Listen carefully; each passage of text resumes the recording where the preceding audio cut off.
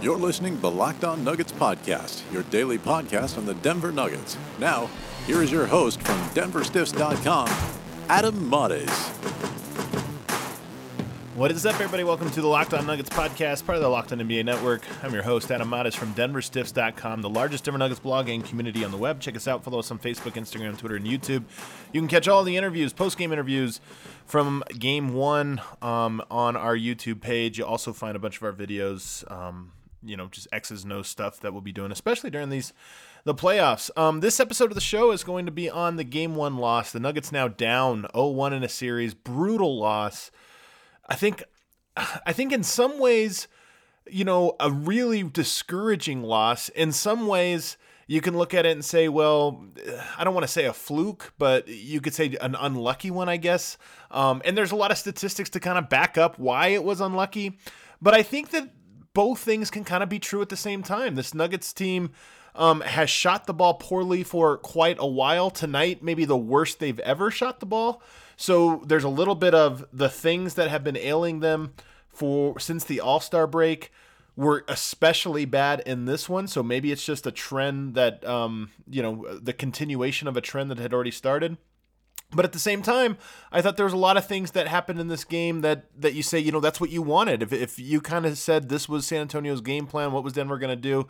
They got a lot of the looks that they wanted. They did a lot of the things that they wanted. They defended incredibly well, especially that starting unit. Guys like Gary Harris played well. We're going to talk about all of that. But the final and the only thing that matters is that the Denver Nuggets walked away with a loss, and they gave up home court advantage. What they worked so hard for, 82 games, to gain home court advantage.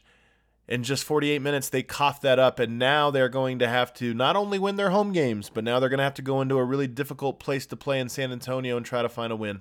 But we're going to share. I'm going to share all of my notes on this one. We're going to have a lot of shows this week.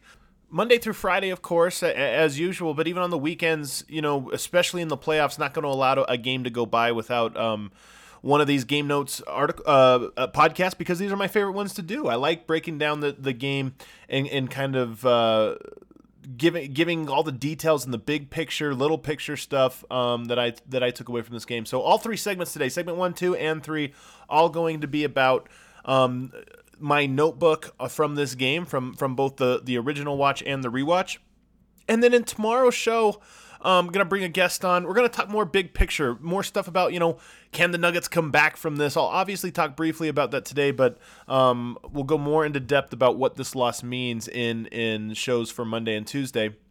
And some great guests lined up this week that I'm really excited about. I think the analysis is going to be really top-notch throughout the week, and hopefully it's top-notch talking about at least a couple of wins so Denver can kind of regain some momentum. I'm going to start, though. I don't want to just talk about the X's and O's of this game. The atmosphere, I had not been to a playoff game since 2007, not 19. Geez, that would have been really going back. Since 2007, ironic enough, an overtime loss to the San Antonio Spurs.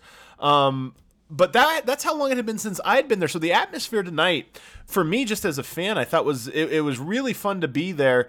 And there were moments in this game, as frustrating as it was to lose, there were moments in this game where you just felt like, oh man, this is what sports are all about. We're all 17,000 people in here, all kind of experiencing the exact same emotion, and you could just kind of feel it. It was really cool. But I want to start by saying I thought the Denver Nuggets did a really good job. The Denver Nuggets organization did a really good job with their introductions and just sort of the theatrics of getting this game started. First of all, heard great things about the tailgate. A lot of people had a lot of fun with that. They did the T-shirts. I know there was a lot of talk about whether the Nuggets were going to be cheap like they were in 2013 and only go with a towel. They went with the T-shirts this time, but you know what? Shame on the crowd for not wearing them. It was wild that nobody would put on their T-shirt. You watch the crowd. One of the reason you do T-shirts is you want the crowd to look menacing, especially on TV, but when you look up in the stands and you see everybody in the exact same shirt, it kind of feels like a college atmosphere, like Cameron Indoor Stadium with the Cameron Crazies.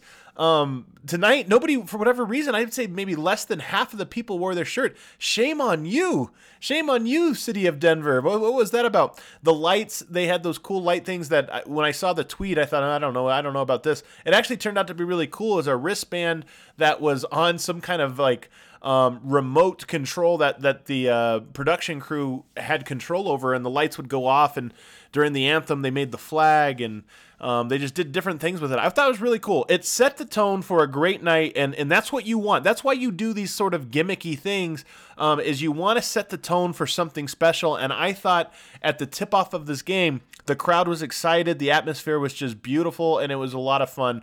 Unfortunately, the Spurs did a great job of sort of managing that and then kind of killing the momentum for the crowd, and that was to their credit. That when you're on the road, that's one of the things you have to do. Denver, in just a couple of days, is going to be in a very tough environment in San Antonio, and that first quarter, a large part of it is how do you take the crowd out? You don't give them the things to be excited about, and you wear them out so that they're no longer hooting and hollering. But let's start with this game. The Nuggets, so I talk about that great atmosphere, and you wonder, how is Denver going to come out in this one? Well, Jamal Murray gets the ball in the first seconds of the game, sprints down court to the three-point line, and jacks up a really, really bad transition three. And I thought, oh my God, what on it? Like, you knew if you were setting odds for which player was going to jack up a crazy shot to open the game, you'd probably say Will Barton number one, most likely, Jamal Murray number two. Well, Jamal Murray surprises us all with that crazy transition three, which was a bad shot, but whatever. He's feeling it. He hits it. The crowd just goes wild, and you have all that momentum to start. But I still, it's the type of basketball I love. That there's not a lot of room for shots like that. Will Barton, not to be outdone. So those were the two guys. Jamal Murray takes a transition three, 1-on-4, and then Will Barton next play kind of goes 1-on-1 in transition and gets a running floater that he misses. So the first two possessions of the Nuggets game, there's all this energy in the building. In the first two possessions, Denver took, I would say, like C- shots, and it kind of sucked. Once they finally got the ball to Jokic on the third possession, things started going well. And the rest of the first quarter, not the rest of the first quarter, but for most of that first quarter, I thought they really got the ball popping and they were finding the right guys. Jokic with that quick layup right to start the game, right to start there. And things were starting to get settled down. It was clear from the start what San Antonio's game plan was, and I wrote about this on DenverStiffs.com. It wasn't a surprise to me. I can't imagine it was a surprise to the Denver Nuggets. They watched the same games in the regular season that I do, so you knew what San Antonio's game plan was. They were going to try to limit Jokic, and they were going to try to say, Jokic is such an all-around player. He's a scorer and a facilitator. Well, let's try to make him one. Even if it makes him an extra facilitator, let's make him a super facilitator without a score. And of course, I'm going to talk a lot more about this. I'm not going to gloss over it right now, even or for the whole show. Even though right now I'm going to kind of move quickly from it. But that was the game plan, and you kind of knew that going in, so you knew that Denver, or you assumed Denver would be prepared for how they were going to handle that. Jokic certainly seemed like he was mentally prepared for that. Patty Mills checked into the game 2 minutes into the game. This is classic Popovich. Who's our starters? This is our starters, but we're going to bring in a guy almost immediately and just kind of throw things off. And Patty Mills, really a different look than Derek White, and you bring him in right away, and I think it's kind of a smart move to just kind of keep a team on their heels. And so I kind of tip my hat to that one. And one of the things Patty Mills does, he's a hustle guy. He's a tiny guy. I've talked about this all the time. Tiny guys always get the benefit of a doubt from the officials. And Mills in there, it was clear that one of the game plans for the Spurs was to try to take Jokic out of the game with foul trouble. On the offensive end, they would attack him, and they were trying to run into him and get these plays. And then Patty Mills, in the first quarter alone, I think he hit the deck 3 or 4 times, all off of pretending to be hit by Jokic on screens. And I have to give the officiating crew an enormous amount of credit. They did not fall for it, not even once. It seemed like they were very aware of what San Antonio was trying to do, and it's tough. In the regular season, you see a guy run into a screen, fall down, and the officials almost always call it, and then you see the replay, and you're like, oh man, he really sold that one, or nothing happened. He just tricked the official. Well, the officials get a lot of credit because they did not fall for it, but it's clear that this is one of the game plans, and I think if you watch tonight's game, it's a smart game plan. This series, when Jokic is not on the court, is a dangerous one for the Nuggets. When he's on the court, I feel very confident with what Denver can do, but when he is off it, Denver's in trouble. So if he gets into foul trouble at any point in this series, that's a game that I think Denver's odds of winning go down dramatically with every minute that he is forced to be on the bench. Okay, here's how Miro works. See, it's amazing. What's everyone doing at David's desk? Ever since marketing started using Miro's collaborative online whiteboard, he thinks all our other teams should sign up. Why? He says Miro's making his meetings disappear. And if every team gets on it, that means even less meetings. They're using Miro for brainstorms, mind maps, customer research. So could we use Miro instead of having another 100 meetings for every round of feedback? Yep. You can comment, react to ideas, even leave a recording on the board. And what about presentations? There are Miro templates for that. How do you know so much about Miro? I've actually been using it all along. I just used a Miro board to plan the best vacation. Okay, I'm on board. See how Miro users save up to 80 hours every year by meeting less and doing more. Get on board at Miro.com with 3 boards free forever. That's MIRO.com.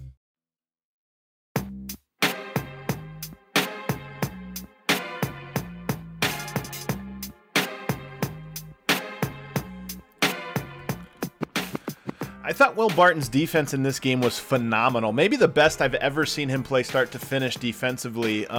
Did a great job of challenging from behind on pick and rolls, which is one of the things, Jamal Murray and Gary Harris, I've talked about this a lot, but they're just not that long. They don't have that long of a reach. They're not nimble around screens, and Gary Harris really good defensively. It's just he's limited sometimes by his physical tools.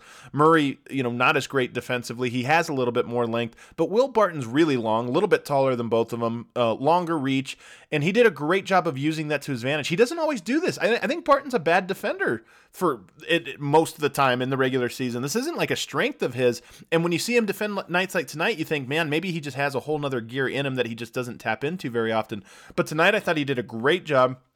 And early on, he had a couple, I think 2 back-to-back challenges from behind on pick and rolls that disrupted the shot. One got a block and one disrupted the shot. Denver needs that. That's so important for a Nikola Jokic team. And I don't know that Barton's long-term the guy to do this. I think you actually could probably use even more length from the small forward position, especially with how much the small forward position is just growing in the NBA. Those types of players are getting longer and taller and more nimble.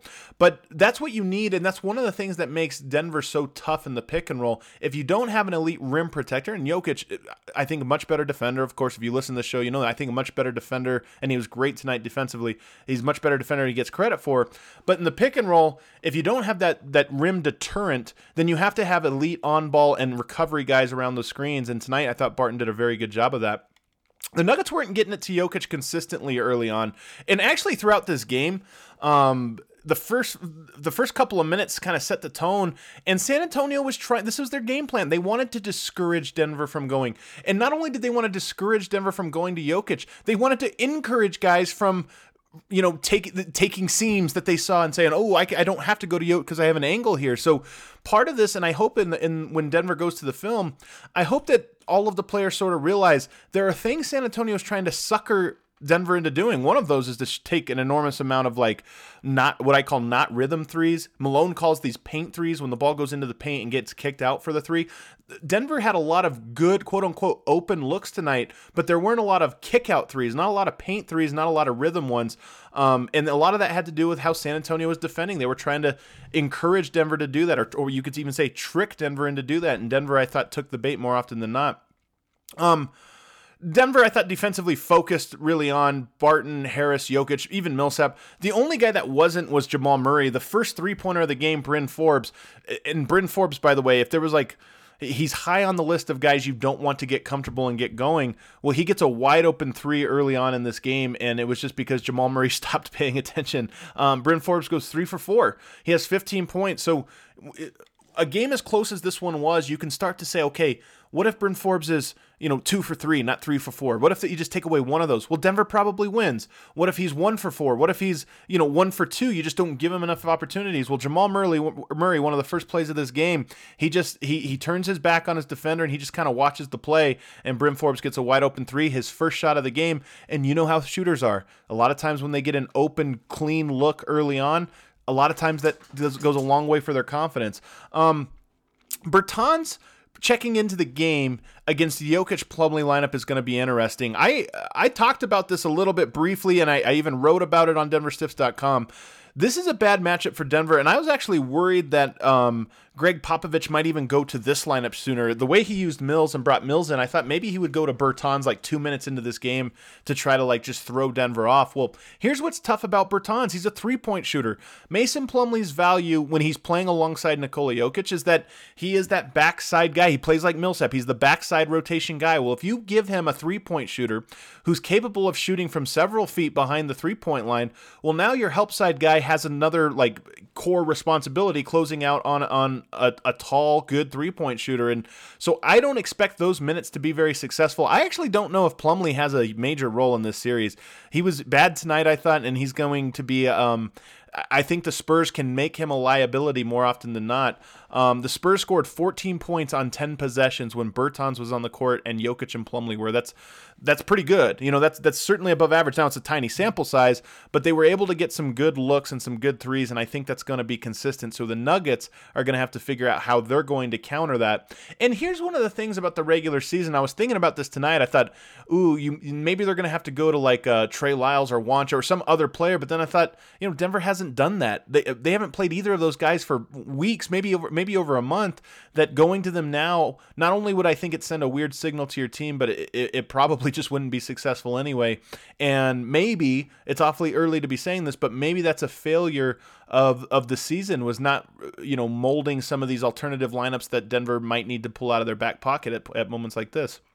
But the Spurs took the crowd out of it. This was not a good crowd tonight, I didn't think. Early on, and maybe this is the Spurs' credit for making the game such a slugfest, such a slow game. Denver had 0 fast break points tonight. So like the fast break dunk, the breakaway dunk, these are plays that get the crowd going. Denver had 0. San Antonio had 2. So this was a game that just didn't feature a ton of like get the crowd pumped up type moments, and that's great on San Antonio. They did a good job of sort of game planning for that. Malik Beasley, I've talked all year about how he gets lost on screens. In playoff series where these plays matter even more, it's even more pronounced, and it happened tonight. He dies on screens. There was, I think, 2 different times coming out of a timeout with Beasley. Beasley's guy ran off of double stagger screens and got wide open, and I would not be surprised if Greg Popovich sort of and his staff has scouted this as a major weakness for Beasley, and so they took advantage of it by saying, you know what, every time we have a chance to run a sideline out of bounds with Beasley on the court, we're running him through multiple screens because we know we can create an easy advantage that way. So, but I've talked about it all year, and I don't just say this because it's, I like digging on the guy. I actually really like Beasley. His upside is incredible, but it's not incredible if he continues to be this poor of a defender off of screens. And the bench as a whole was actually really bad defensively tonight. The defensive rating 125 or higher for each of the players, and when they were out there, that's when the Spurs really made their hay and when we really went on the run. You look at just the regular plus minuses, bench guys, Monte Morris minus 11, Plumlee minus 7, Beasley and Craig only minus 4, minus 5, so a little bit closer, but your starters, all neutral players. Your bench is the one that gave up some of these big runs. And then I talk about Plumlee struggled. I think he tried to do a little bit too much. He hijacked. There was one possession in that second quarter where he kind of hijacked it, told Millsap to come screen for him like he was the point guard. Didn't get anything out of it, and then just like threw a grenade to Jamal Murray. So Plumlee's going to be an interesting one to watch in this series. I don't know if this series is for him.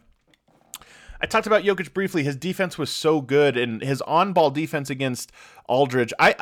I think Jokic is a fantastic defender for like 90% of like defensive tools. He's really bad in spread pick and roll, and that's the only thing people nationally seem to, his reputation is all about that, and he really is bad at that. Like if you were just to score 1 through 10, all the different defensive tools you can have, Jokic would score like 7s, 8s, 9s in most of them.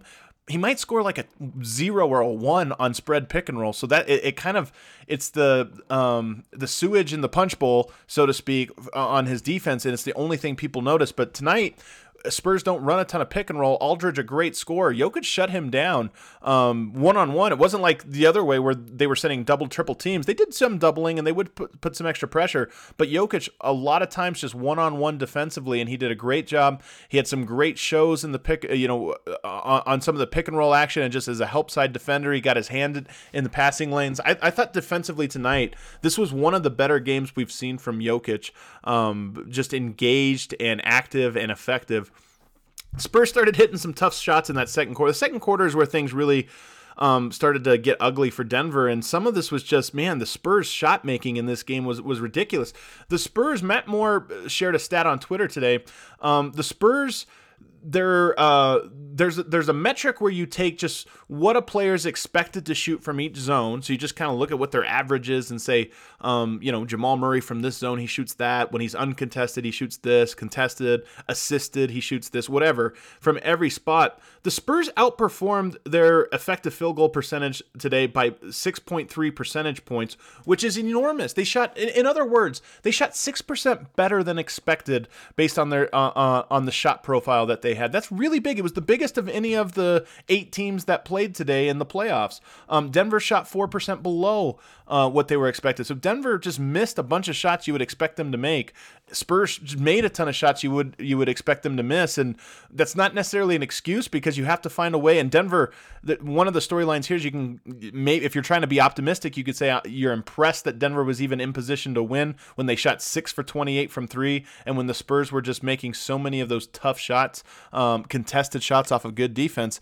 But that's the lot. You still got to find a way to win these ones. Jokic picked up his second foul in the quarter, and like I said, the Spurs were trying to get fouls. After the half, when Jokic got out of there with only 2, I think they kind of backed off that a little bit.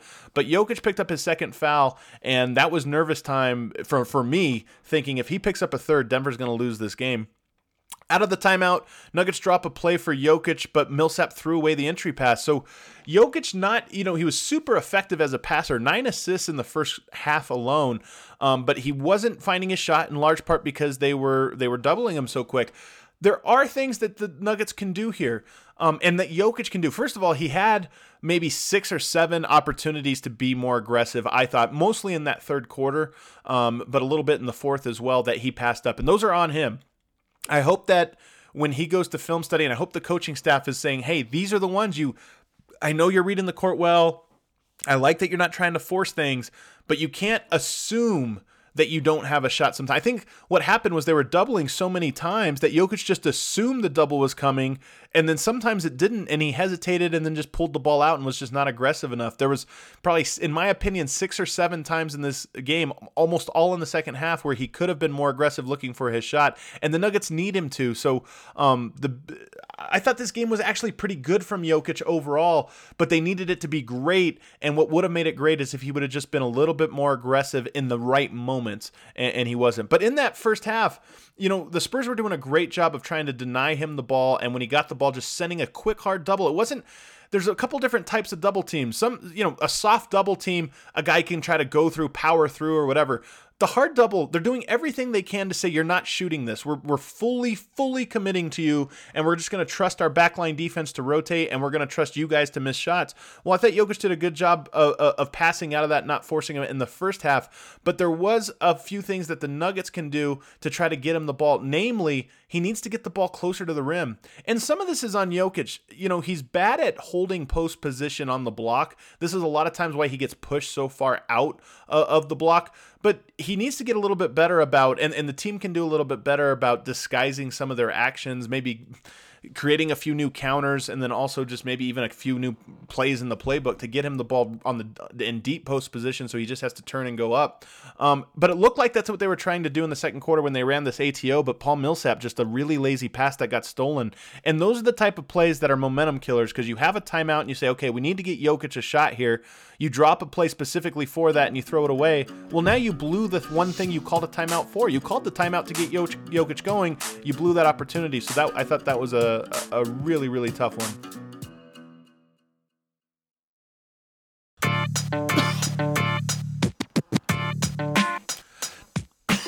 Nuggets fell down 12 points in that quarter, and it was starting to get ugly.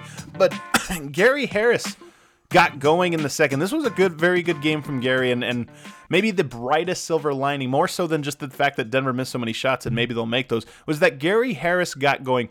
Another thing that happened here, when the Spurs, Jokic is so much of the playmaker, and he really is the only true sort of facilitator and creator on the team other than Monte Morris, but Denver doesn't have a lot of dribble penetration guys. Jamal Murray he's not very quick and explosive, and he can't get by his guy. He's a great shot maker, but he's not a great dribble penetration guy.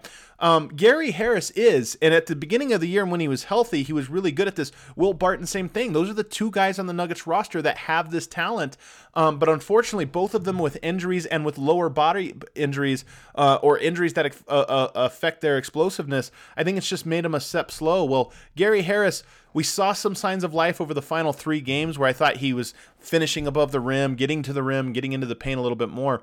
Tonight, maybe it was the adrenaline. Maybe it was just he knew what the team needed, but he put his head down and he got to the basket a lot tonight. And for Denver, that's a great sign. Gary Harris was the second, maybe the most aggressive player on the Nuggets roster tonight. And that, I don't know if I could have said that in a game when everybody was active and playing since I don't know, November, whenever it was that Gary Harris got hurt for the first time this season. So it's been several months. If nothing else, it's a good sign to see that he was able to get into the paint, and hopefully that continues throughout the playoffs, however long that lasts for Denver. I thought Will Barton in the second quarter was also great. He had a lot of fight in him. It's like his defense ignites him. And I've said this on the last show, kind of coming into here, I talked about it as the key for him in the playoffs. He hasn't been good offensively, but you have to find other ways to contribute. And tonight, he was so good defensively that I felt like it almost got him going. It got him into a rhythm offensively. Now, he didn't shoot the ball particularly well, rebounded a bunch of his makes, but he was getting to the basket and getting to the rim. And in the second quarter in particular, he was getting to his spots. His three-point shot wasn't falling, as it hasn't fallen all year. But, there was one funny play in the second quarter. We had a wide open 3. The crowd got excited. He dribbled to the free throw line. The crowd all moaned, pulled up and hit the 3, and the crowd got excited again. So I thought it was a kind of a good sign. As much as that mid-range shot's not a great one, Will Barton has missed 3s consistently enough that he misses 2 or 3 to start the game. You might as well try to get into that mid-range zone and try to knock those ones down, because I think there's a bunch of Nuggets that maybe could have used a little bit more of that, to be honest. But he and Gary Harris in the second quarter kept Denver alive. If it weren't for both of those guys, this would have been a 15, 20-point game going into the half. They both stepped up big time there. And it was just a wild quarter. Nuggets missed everything. Spurs made everything. And that quarter at least, not the whole game, but that quarter at least, I think that is the biggest narrative from it. Second half, took a couple minutes for the Nuggets to get going, but finally about the 2 minutes into the quarter, huge momentum swing for the Nuggets. Will Barton was in the zone. I think Jamal Murray might have had a bucket there, and Denver pulls, I think, within 3 almost immediately, and you think, yeah, it was pulled within 3, and you think, okay, here we go. Denver's starting to get rolling. From that point on, Denver pulls within 3. There was at least a dozen different moments when Denver was within 1 possession of taking the lead, and they never got it. It might have been more than a dozen, honestly. It might have been 15 or 16 times where Denver pulled within 1 shot with the ball, and they just never could get anything out of it. A couple turnovers, a lot of missed 3s. They could just not get over the hump. Jokic started passing up. I thought Jokic's shot selection in the first half was good. That the Spurs were hard doubling him, and I didn't think there was a single play where he passed up where he should have shot. That wasn't true in the third quarter, and it started almost right away. And there was a funny moment, well, not that funny, painful moment, when the entire crowd groaned. Jokic catches the ball deep in the middle of the paint with his back to the basket, no helpers in sight, and he just kind of dribbles it out, and the entire crowd groaned, let out an audible like, what the heck are you doing? You got to shoot. I've talked about Jokic's emotional slumps. You guys know this. I'm Jokic's biggest fan, biggest believer in his skill set. But there are moments where, for whatever reason, he's just not feeling it. He's got to get over it. He has to figure out how to become more mentally tough and mentally assertive in these moments. And I thought in that third quarter, he was not those things. Now, he didn't play bad. He made some great passes. He did some different things, but he had to score in that quarter. And for whatever reason, he didn't seem to think that. And even after the game, I asked him specifically about it. He knew he was going to get asked about this. He still was upset and rolled his eyes. You can see the video on Denver Stiffs' YouTube page. But he said, no, he said, I'm not going to force shots if what they're trying to do is leave guys open. I'm going to make the right play. But, I just disagree with that. And again, it was only 5 or 6 possessions total in the second half, in my opinion. It wasn't a ton, but there were a handful of them that he could have taken more advantage of by going harder to the basket. Some of these plays he passed up, by the way. You could say, well, it's a B- shot opportunity. He's the number 1 guy, and Denver wasn't scoring, so they needed somebody. They had 17 points in the third quarter. So it wasn't working. But some of these he would dribble out, and Denver would get a worse shot. So sometimes film study, you could say, look, man, there's certain moments where I know it's not a great shot, but you have to take it because the team is looking for you. So Denver had a couple bad missed threes. They had Jokic passing up shots, and they just couldn't get over the hump. Defense was great. And then Derek White dunked on Millsap so hard that he flew into the sun. It was such a huge letdown. The crowd, you could hear the air going out of the building for this play. It was incredible. First of all, it was a beautiful dunk, impressive dunk. But the whole crowd was just like, you got to be kidding me. There was Denver's chance to kind of take the lead. Nuggets took way too many threes in the third, as I mentioned. I think in quarters 1, 2, and 4, Denver probably took a few too many threes, especially not getting into the paint. But in that third quarter, Denver just settled so much for, C- 3-point attempts, transition ones, 1 for 9 in the quarter. And a lot of those were like, you're shooting so poor from three. Don't take a transition three. Like there's certain ones you can cut out, and the bottom of the barrel ones are the ones you could. Jamal Murray had one. Will Barton, I think, had 2. Actually, let me see here. I have the numbers in front of me. Yeah, Will Barton 1 for 2 in the quarter, so he only had one of the. Jamal Murray 0 for 2. There was just some really, really ugly ones from Denver's guards. Jokic's timing. Talk about him kicking out. Jokic's timing on some of these kickouts was so incredible. You missed the forest for the trees because, like I said, those 5 or 6 possessions you really wanted him to shoot and be more aggressive. But the way he was baiting guys into the double team and kicking out, and the way he was timing some of these kick out passes, you got to go back and watch it because it was absolutely incredible. Luring Patty Mills right into the spot he wanted him before throwing the ball right over his head, close enough to give him a haircut. It was incredible. Jokic's skill level is just off the charts. Beasley narrowly killed Bertans, which would have, I think, evened the score for the Derek White one. In fact, I think Beasley thought he made that one. It woke the crowd up. Denver, I talk about that crowd was waiting for a big moment like that just to go crazy. That one woke them up, and it wasn't even a make. So you can imagine if he would have thrown that one down. Nuggets rallied, cut it to 4, held the Spurs to 14 in the third, and again put themselves in position to make a run in the fourth quarter. To start the fourth quarter, Torrey Craig gets 2 fouls, and the Nuggets as a team get 3 fouls in the first minute of the fourth. This is a killer. It's been a while since I've talked about this. This was a talking point earlier in the season, but and especially with Mason Plumlee and Torrey Craig, as good as those guys are defensively and they try so hard and they effort, giving fouls early in a quarter so that a team is getting into the bonus, that just kills you. It absolutely kills you, and it kills a team. And some of these fouls that they get are just really dumb ones. I know it comes from hustle, it comes from a good place, but you have to be smart as well. Fortunately, it didn't matter in this one, as the Spurs didn't, I don't think, get into the bonus until super late.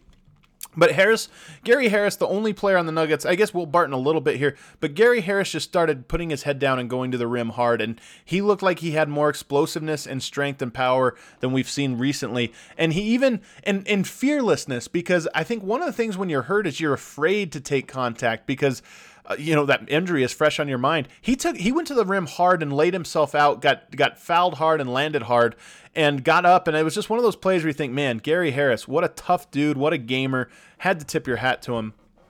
I talked about Barton's defense on DeRozan, which was fantastic. He did a better job, I think, by far on DeRozan than Torrey Craig did, which is not something I expected. I talked about in the last show, the preview show, I talked about how I thought Torrey Craig might steal a lot of Will Barton's minutes for that very reason, for the defensive reason. But DeRozan was 2 for 11 when Barton was on the court with 4 turnovers, and Barton blocked his shot twice. And I think those block shots actually have a lot to do with DeMar DeRozan. He's so good at that shot fake, and he's so good at sort of getting to his spots on the court that if you just try to play positional defense and put a hand up like Gary Harris did, he's comfortable at hitting that little fall away mid-range. Same thing with Torrey Craig. But Barton, I think, got in his head a little bit with, some of the steals. He tipped the ball off his shoe one time and the ball went out of bounds. He blocked his shot a couple times. I think he got in his head, and DeRozan was 2 for 11. So again, I thought this was a very good game from Barton. There's a reason that Jamal Murray was a +5, and then you have Jokic as a 0 and Barton as a 0. Everybody else in the negative. Barton's defense tonight, especially on their key score from the perimeter, was really, really good. Gary Harris just caught fire in that fourth quarter. He is such a gamer. I think Gary Harris might be back. And this would be huge for Denver if they can survive this series and get on to the next round. But Gary Harris, 3 for 4, 11 points in that quarter, one 3-pointer and another long two. He just looked like he was going to save the day. There were times early on in the season when Gary did this. He was the best player and the best scorer in the fourth quarter. Tonight, I thought he was the best player in the fourth quarter, especially on the Nuggets roster. So, silver lining, I know it's not a great silver lining because Denver lost and that overwhelms everything, but it's silver lining. Gary Harris looked like he was back, and you kind of forget how great he can be. They pull within one, the crowd's going crazy, and then of course the Spurs go on a quick 5-0 run. This is just what they do. Bertans nails a 3. I think DeRozan gets that triple pump fake fall away on Gary, and Denver just couldn't get over the hop. Patty Mills hit some big shots. It was San Antonio's role players that made all the big shots tonight. Britton Forbes, Patty Mills, Derek White. It wasn't the big guns. It was those guys, and Denver, unfortunately, wasn't getting that from their role players. Murray steal. The game was just about over. I think there's like a minute and something left. Denver's down 6. Jamal Murray takes a bad shot, misses, but he doesn't quit on the play. He goes in and rips the ball out of Rudy Gay's hands, then gets an and one. That was pure will. That was just Jamal Murray refusing to lose in that moment, and it was great. The Nuggets get a timeout with 13 seconds left. And I have to take a moment to pause here because we talk about playoffs, and the thing about sports, the thrill of victory wouldn't mean anything if there wasn't the agony of defeat. These things balance each other out. You wouldn't feel great to win if it didn't feel so terrible to lose. And with 13 seconds left and a timeout, and the Pepsi Center crowd allowed to kind of sit there for 2 minutes with their thoughts and their nervousness, I gotta say, it was an incredible moment. It was almost a spiritual moment being at Pepsi Center and seeing 17,000 people all feeling the exact same emotion. I mean, think about that. I know it sucks because Denver blew it, and I'll get to that in a second. But what an incredible moment just to be there at Pepsi Center and feel that buzz of everybody going like, Denver's on a run. They kind of had some momentum. You kind of felt like they were going to pull it off, but you didn't know and you were so nervous. Just a really cool moment to be a part of. And man, playoff basketball is fun to attend. Worth the price of admission, I think, no doubt about it. Denver gets runs. So the play call, pretty simple. Flatten out in the corners, put Millsap in the dunker, and you're just going to run 1-5 pick and roll. Murray coming off of a screen from Jokic. If it doesn't work, you throw the ball back to Jokic, and Jokic runs to the backside and gets a DHO with Gary Harris. So you kind of have a option 1, 2, and 3, A, B, and C. Well, option 1 worked perfectly. Aldridge deep into the paint. He's sagging off, kind of conceding that mid-range pull-up. Jokic gets a good screen, so Murray has a wide open, and I mean wide open, elbow jumper. You want your best shooter and your best perimeter scorer, and certainly your best pull-up jump shooter getting a wide open shot. That's what he got. He just strong-armed it, went too far, and he missed it.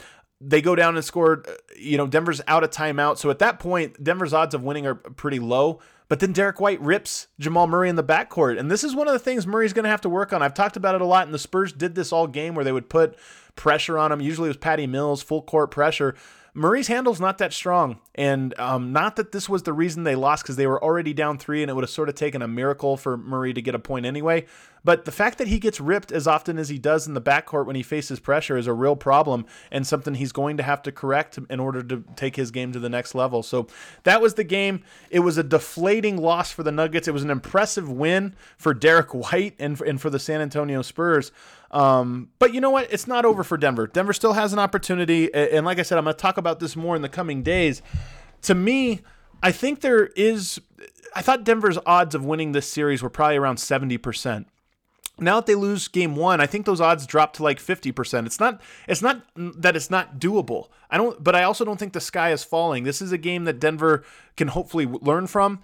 The poor shooting, I don't think will continue for however many games this series goes. But at the same time, Denver shot bad since the All-Star break. Denver has shot, I think, 34%. League average is like 35, 36, 34% since the All-Star break. So they've been bad. But they shot 14% from the 3-point line tonight. So I know I've seen a lot of comments of like, you shouldn't be surprised by this. Denver's been shooting poorly. There's a difference between shooting 30% from the field and shooting 15%. So, tonight was an especially bad three-point shooting night from Denver, and they still were in position to almost grab this game. I know there's no moral victories, but at least it wasn't one of those things where Denver played great and they didn't win. This was a game where Denver just did not do well. There's adjustments to be made. We're going to talk about those in the coming days, but unfortunately, this was a tough one. And Denver doesn't get to. Denver fans have to feel the agony of defeat following this one. Thanks so much for tuning in, everybody. This is a big time of year with the playoffs here. So if you can do me a huge favor, if you've enjoyed this show all year, do me a huge favor and share this one with your fellow Nuggets fans. Retweet them on Twitter, put them on Facebook, do whatever you do to put this podcast in front of other people, because this is the time of year people are most tuned in to learn about the Denver Nuggets, and you can help me grow this show by letting them know about it. Thanks so much, everybody. We will be back again on Monday with a brand new episode. Thank you for listening to the Locked On Nuggets podcast. Be sure to subscribe on iTunes and visit us on the web at denverstiffs.com.